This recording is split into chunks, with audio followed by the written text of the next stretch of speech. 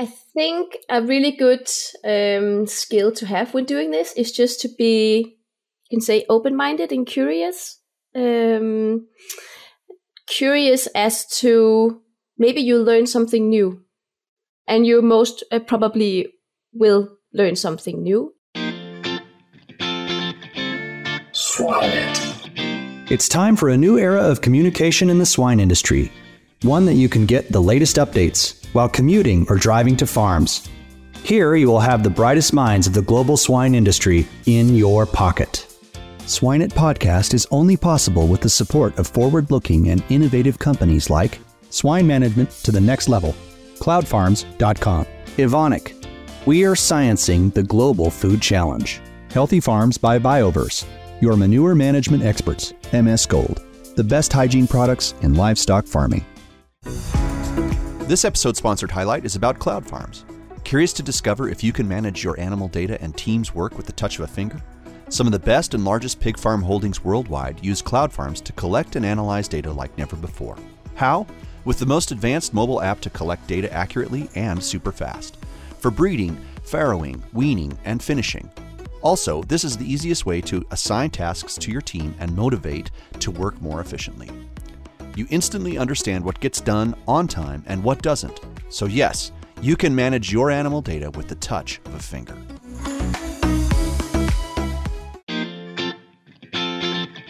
Hello, everyone. I'm Laura Greiner, your host for today's Swine It podcast. And with me today, I have Josefine Tulinius, who is with Cloud Farms. Josefine, how are you today? I'm very well, Laura. Thank you. How are you? I am doing well, thank you. I'm glad to have you on today, Josefine. Before we get started, I think it'd be really helpful for our audience to get to know a little bit more about you, and then we'll kind of jump into the topic today. Yes. Let's start from, not from the very beginning, but I have a master's degree in animal science from the University of Copenhagen. I live in Denmark. Then I had a child right after I finished my studies, and then I joined Cloud Farms, which is a software company that provides management system for pig production. And I've been with Cloud Farms for 2.5 years. Started off as a technical support manager, helping customers starting up with the program, helping them with issues that they may have. And since I've kind of slided into a more like support lead role, which involves a bit more strategic thinking around how we do our support and how we help our customers, developing tools, giving even better support in terms of setting up some alarm systems for catching problems before they become problems for our customers. So that's been very interesting and has challenged me in many ways, but in great ways. And so one of the things I think is actually quite interesting about your background is that you do have a master's degree. What is your master's degree in specifically? I mean, from the university, it's just called animal science. I wrote my master thesis in nutrition, actually haylage for horses, which has nothing to do with pigs at all. But my key interest was for sure in nutrition. And that's because I think I just really like numbers and data. Yeah, so that was maybe the unofficial direction of my degree. I think that's okay. I think most of us start somewhere with a career in horses. I had that same passion going through my undergraduate program as well.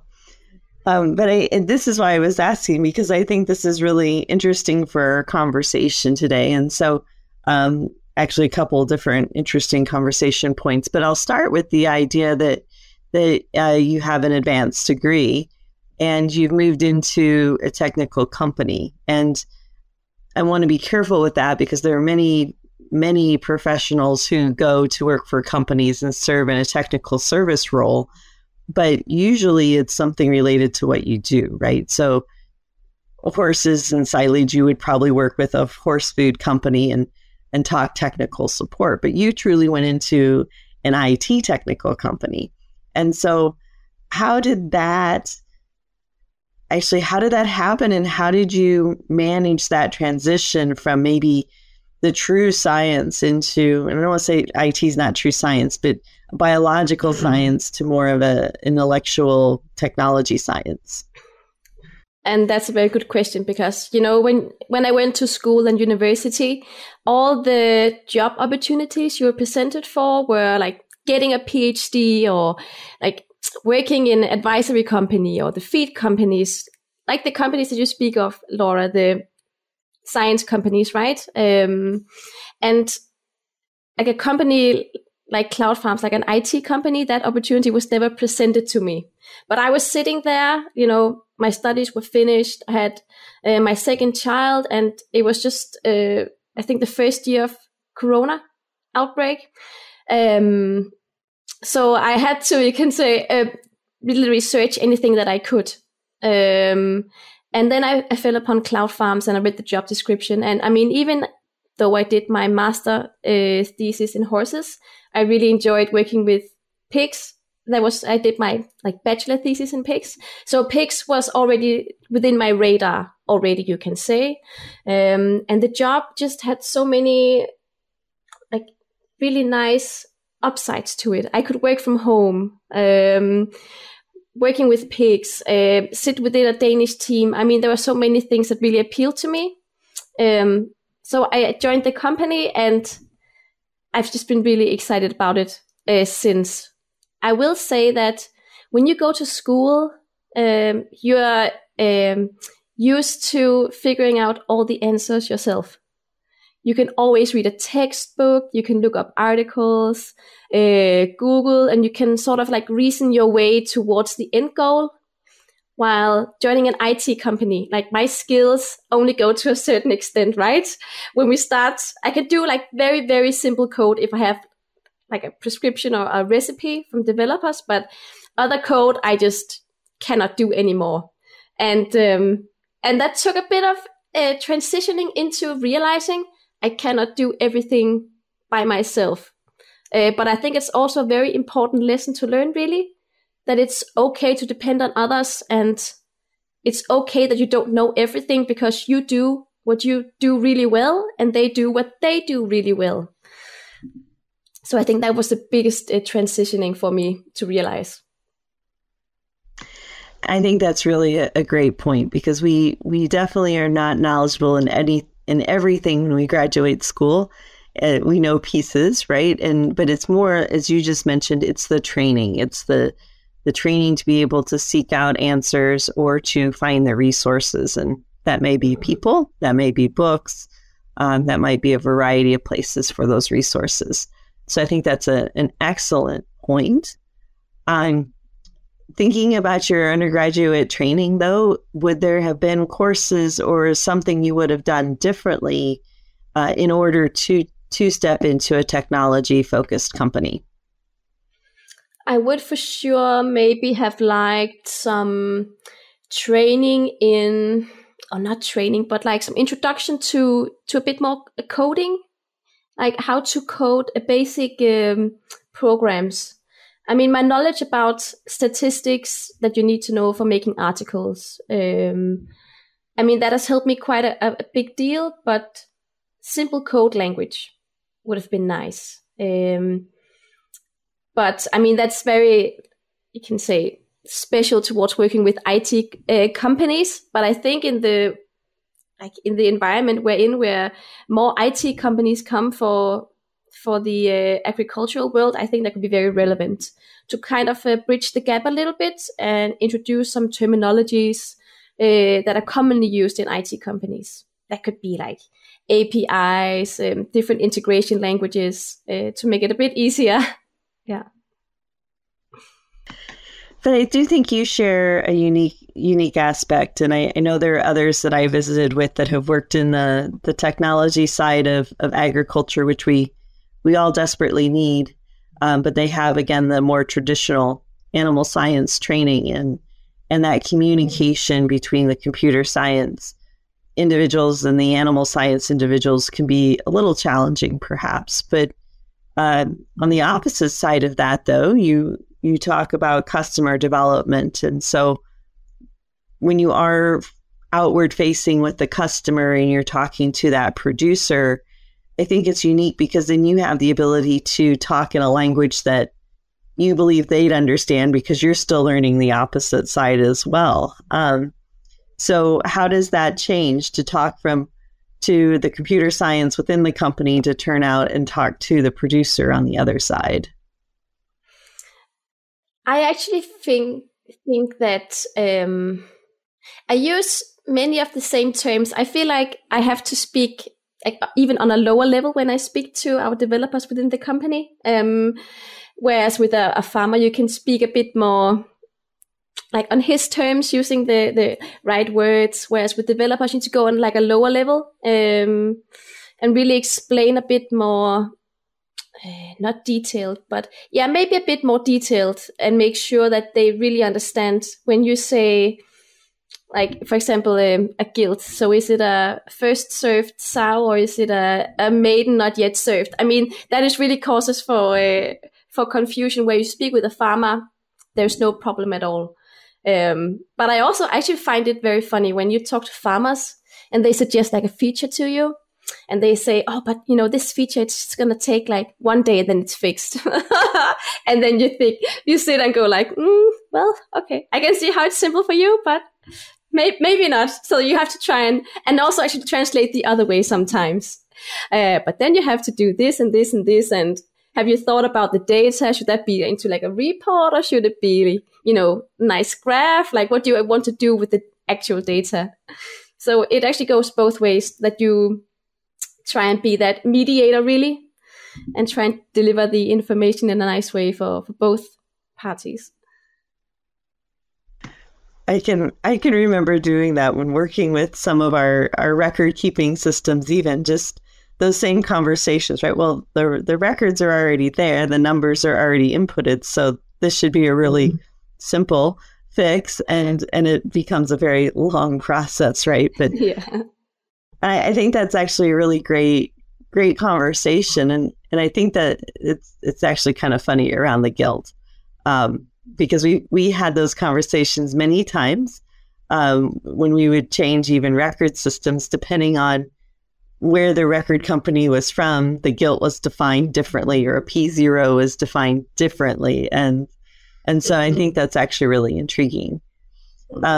What other challenges do you see maybe stepping into this type of role that we should be aware of for those that are thinking about it or that are intrigued by it, that they could, either be prepared for or to, take additional courses in? Are there anything else that you'd like to share around that? I think a really good skill to have when doing this is just to be, you can say, open-minded and curious. Curious as to maybe you learn something new, and you most probably will learn something new. And but skill-wise, I still think it's reasonable to accept that I'm not a developer, so I will not be doing code, and that's okay. Maybe that comes down the road, but it's okay to have the skill set that you have, and it's also great that you want to learn something new. I think that's also very important, that we realize that I don't have to pretend to be a developer, because we already have those. So my skill set is great as it is. Yeah. So just out of curiosity, when you work for a company that's working on software development, how often are you on the farm collecting information from producers or farmers, either ones that are already owning the software or those that are curious about it, to kind of develop more ideas and create a deeper, broader software package? Mm-hmm. So myself, I'm not really at the farm very much. I will also say I don't really have any like practical on-farm experience that many of my colleagues actually have. Many of my colleagues have worked with pigs like through many years, where I've maybe worked at a pig farm maybe 1 month altogether. So my practical skills are actually fairly low. But I always argue that I make up for it in like data curiosity and my academic skills instead.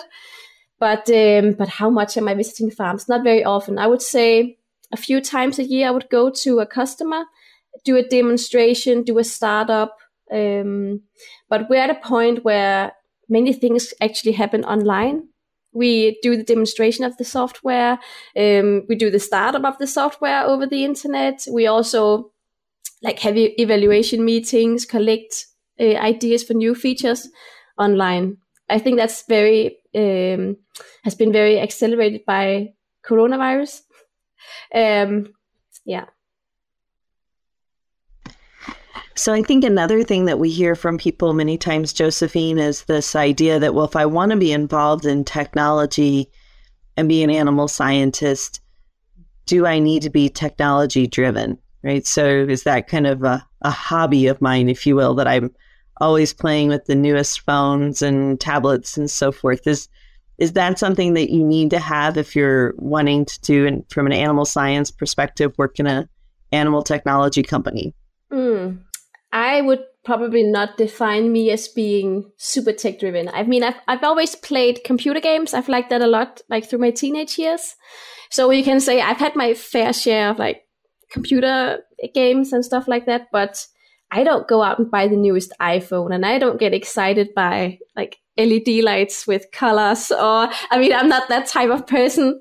But I think, of course, you need to be somewhat excited about using technology in pig production, obviously, or agricultural business, because otherwise I don't think it's going to be a lot of fun. You need to see a new feature and be like, that is just so cool, so nice how it does that. So driven, I would say no, but I think you have to be naturally excited. But I think that goes for everything you do, really. Everything is much better if you're excited about what you do. Absolutely. I couldn't agree more. One of the other things I think that people tend to think about is numbers. Well, you mentioned coding, and coding is completely different, of course, but and you also mentioned statistics. So maybe let's talk a little bit more there about why being interested in numbers or statistics would have value in the role that you serve. So many of our, you can say, or a big deal of the problems or the challenges we face in support is KPIs, for example. That's a very big part of having a production system. And if you enjoy numbers, enjoy looking at how numbers are combined, understanding numbers, that's a very big advantage of being able to help the customers further. And I think already having bachelor's degree, a master's degree, you're already a really, really good step of the way.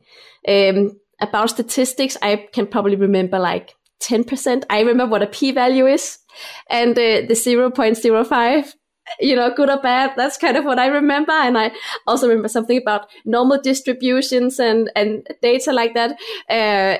So I use very little of it, but it's in the back of my head, and I recognize it when I see it, but it's not something that, genetic companies, they use the statistics a whole lot more than we do. But in my line of work in the company that I'm in, then understanding data and enjoying working with data, it's a very big plus for sure. But I also believe that you can learn it, especially if you have a practical background. Maybe you don't have a university degree, but you understand the KPIs from a practical angle. So you have a better understanding of them, put into context than I do, for example.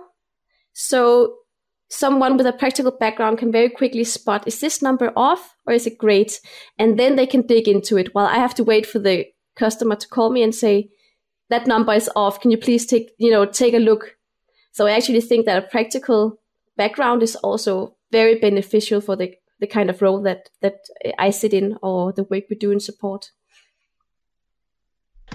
Well, and I think that's actually a really interesting point, and I think that's a good one too, is that understanding of KPIs or key production indexes or indicators. Because you're absolutely right. If we don't know what we're looking at, we don't know if it's right or wrong. and even being able to communicate that side of economics to it, right? So especially when you're probably working with your coders, there's lots of different things they can do, but it's more of what's important to the farmer and what's going to bring the biggest value. And so you're absolutely right. That's where an animal scientist or someone who's had some animal experience can understand and communicate to the farmer and then express that back to the technology team. Exactly. And also to be able to give some feedback back to the farmer, right?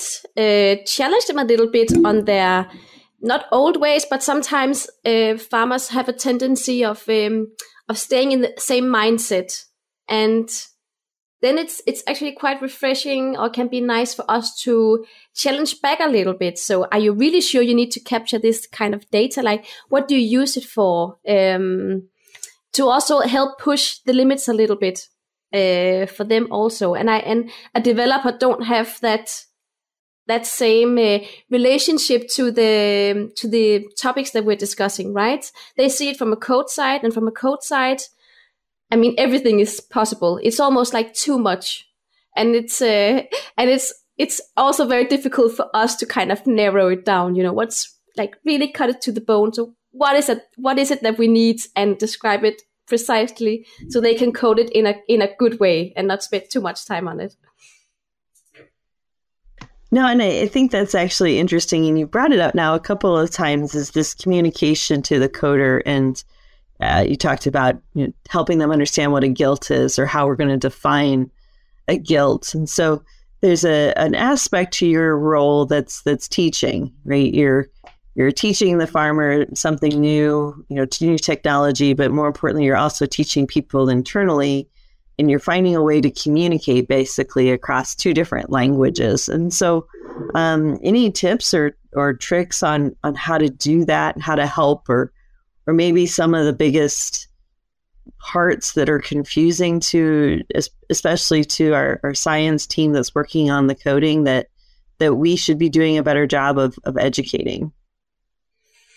I always think it's very important to listen to, of course, listen to what people tell you, but also maybe listen to what they're not telling you. Sometimes, let's say I explain something to one of our developers and he doesn't get it, and I can hear in his voice that he doesn't get it. Then it's very important to listen to that and try and explain it in a new way. I always have my offset that if I explain something and they don't understand, then I didn't explain it correctly or good enough. So I try to do it differently, just to make sure there are no misunderstandings whatsoever. And for farmers or educating, I educated farm students last week, for example, showed them the system. I have to remember to speak slowly and show it slowly, because something that I navigate in daily and is what I do 8 hours a day comes very natural to me. But for others, it can be a bit overwhelming, even though I say, oh, it's so simple. You click, click, click, click, click. And they're like, whoa, slow down. Please show it to me again. So I just talk slowly, be clear, and also, of course, think about what you say and how you say it to the audience that you are targeting. The stuff that I show farming students will be different than what I would show a potential customer. It would also be different than what I would show a feed company that are interested in a collaboration. So I really try to think about the messages that I relay and try to communicate that in a clear way, depending on who I speak to. No, I think that's actually really good. And that's a good message for anybody, that maybe it's not so much the content that we're sharing, but the way in which we share it, as far as just making sure we're at a level that works for them. I shouldn't say content, I guess, but the specificities of what we're saying versus more just speaking at their level and watching them and making sure they're understanding, as you mentioned, or listening to them to make sure that whatever we're trying to communicate is clear. So no, I think that's actually really good advice for how you bridge the gap across the two groups. And I think that's actually very good. Mm-hmm. And it may take some practice. I mean, I didn't get it right from the very beginning. You know, you can see when people start to zone out, then maybe you're speaking about the wrong stuff, and you try and, and get back on track to what they are actually interested in hearing about. Yeah, so I think that brings us really to kind of our last part of this, and some of your training is being a people person, and doesn't necessarily mean you have to love people, but you, as you mentioned, you learned how to read people and then communicate accordingly. And that is a skill, as you mentioned, that's not something we typically learn in college. So, any suggestions on how to do it, or is it just practice? That's a very good question. I've also thought about that sometimes, but I think one part is, it comes easier to some people than others. And why that does that, I'm not sure. I'm very, you can say it's both good and bad, right? I'm very empathic person. So I feel a lot with other people. And I think that's what enables me to maybe read people also and take their sides. But it's also very difficult to be with a customer who really wants something. And I try and relay that to the team, and they completely disagree with me. They're like, this feature, we're not going to develop this. Nobody's going to use it, only him. And then that's very hard to go back and tell that to disappoint that customer about that. So it's both good and bad. I need to learn to, distance me a little bit and not feel so much. But I think you can also for sure practice. I think it's about maybe learning, how you speak to customers, learning, a few sentences, and then you will start to get the hang of it. Yeah. No, I think that's a great tip, and it's one that we have many conversations around.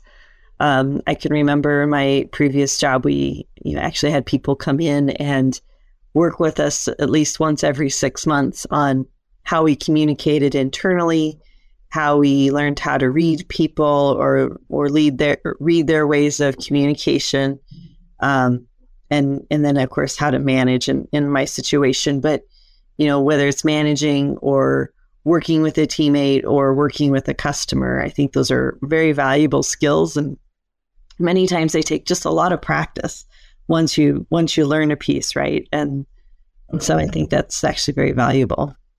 I think you can feel if people are really trying, to be better and improve. And yeah, so I think it's a skill you can develop. There's also a book called How to Make Friends, How to Influence People and Make Friends, something like that, which gives you, it's very close to manipulation, you can say, but basically all communication is kind of manipulation, right?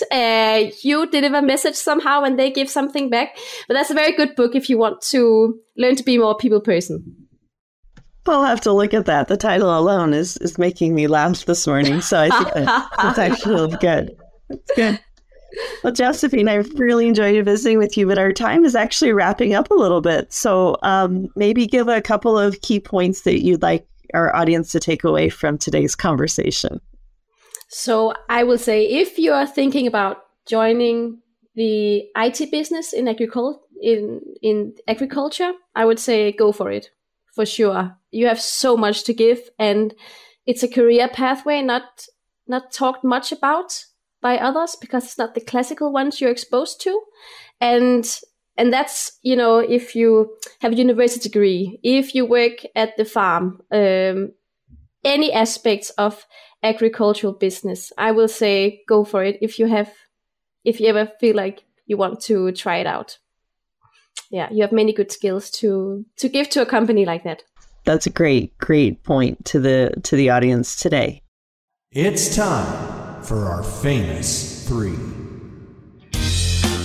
Swine Podcast is only possible with the support of forward-looking and innovative companies like Adiseo is a worldwide leader in animal nutrition, providing nutritional solutions and services which fuel predictable profits. Genesis, the first power in genetics.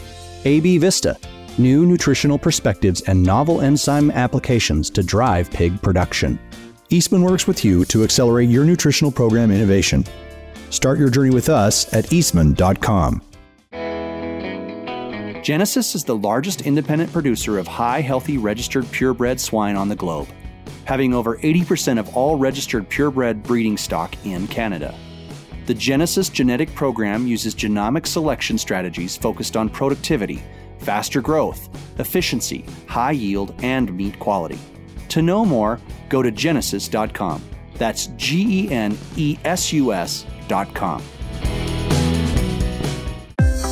Eastman serves veterinarians and nutritionists in agrochemical and animal health industries by helping them select, evaluate, and implement innovative nutritional programs. Eastman works with your team to customize your gut health approach in feed and water. Eastman's approach addresses nutritional and bacterial challenges and finds new ingredient preservation and hygiene solutions. Explore ways to accelerate and innovate your programs. Contact the animal nutrition team at eastman.com. Well, as you know, as we wrap up, we like to ask our guest speaker a couple of questions. The first question I would ask is, do you have a resource related to our topic today that you would recommend to the audience? I do. But now that you say recommend to the audience, I'm actually a little bit unsure if it's translated to English. I think some of their material is, but we have the Danish Pig Research Center.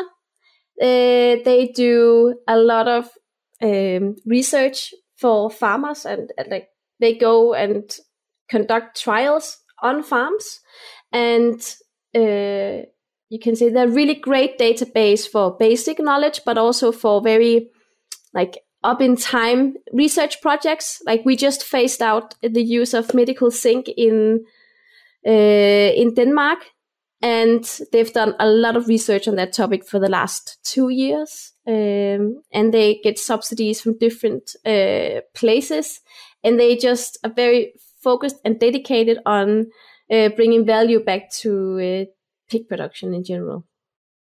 Yeah, so that's something I use a lot for knowledge. It's an excellent resource. I do go to their website periodically, and I've uploaded many articles in the past. So it's a very, very good group of individuals that do some fantastic research. Mm-hmm. My second question for you is there a book that you're currently reading or just finished that's not related to your work that you would recommend to the listeners today?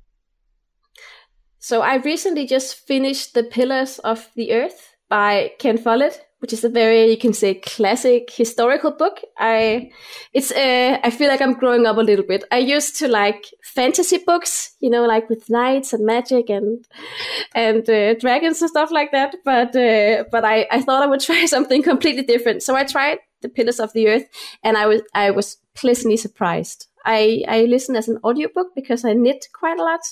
So that's a nice way for me to relax. It's a bit slow the first few hours, but it was really, really good. I start on the sequel now. So big recommendation from my side. Yeah. Very good. I have not read that one yet. I've heard it, and I've heard it's good, but I have not read it. So very good. Mm-hmm. My last question for you today, Josefine, is really around if you could think of somebody in your life that you defined as successful, and you don't need to tell us the name, and you can define success however you want to define it. What would be a trait that they possess that you think has allowed them to be successful? So I think I've mentioned this trait early on in our conversation, but I really believe that curiosity is a really, really, really great trait for being successful. Being open-minded, asking questions, not being afraid of asking questions, or even questions you feel are stupid. Because by being curious, you open up your knowledge base in a whole new way. And I also feel like being curious around, maybe taking a decision, can also help you to take the right decision based on your situation. So I feel like curiosity is a trait that I would say. I would agree. I think we've heard curiosity a couple times, probably the last 6 months from our speakers. And so I do think that is actually a very good one to possess to be successful. Well, Josefine, I appreciate your time today. It has certainly been a pleasure visiting with you and learning a little bit more, getting a few tips and tricks on how to work within the tech side of animal agriculture. And we know this field is certainly growing, and we hope it continues to grow to help address labor shortages and some of the other challenges that our industry faces. Again, for our listeners today, this is Josefine Tulinius, who is with Cloud Farms. Thank you, Josefine. Thank you, Laura.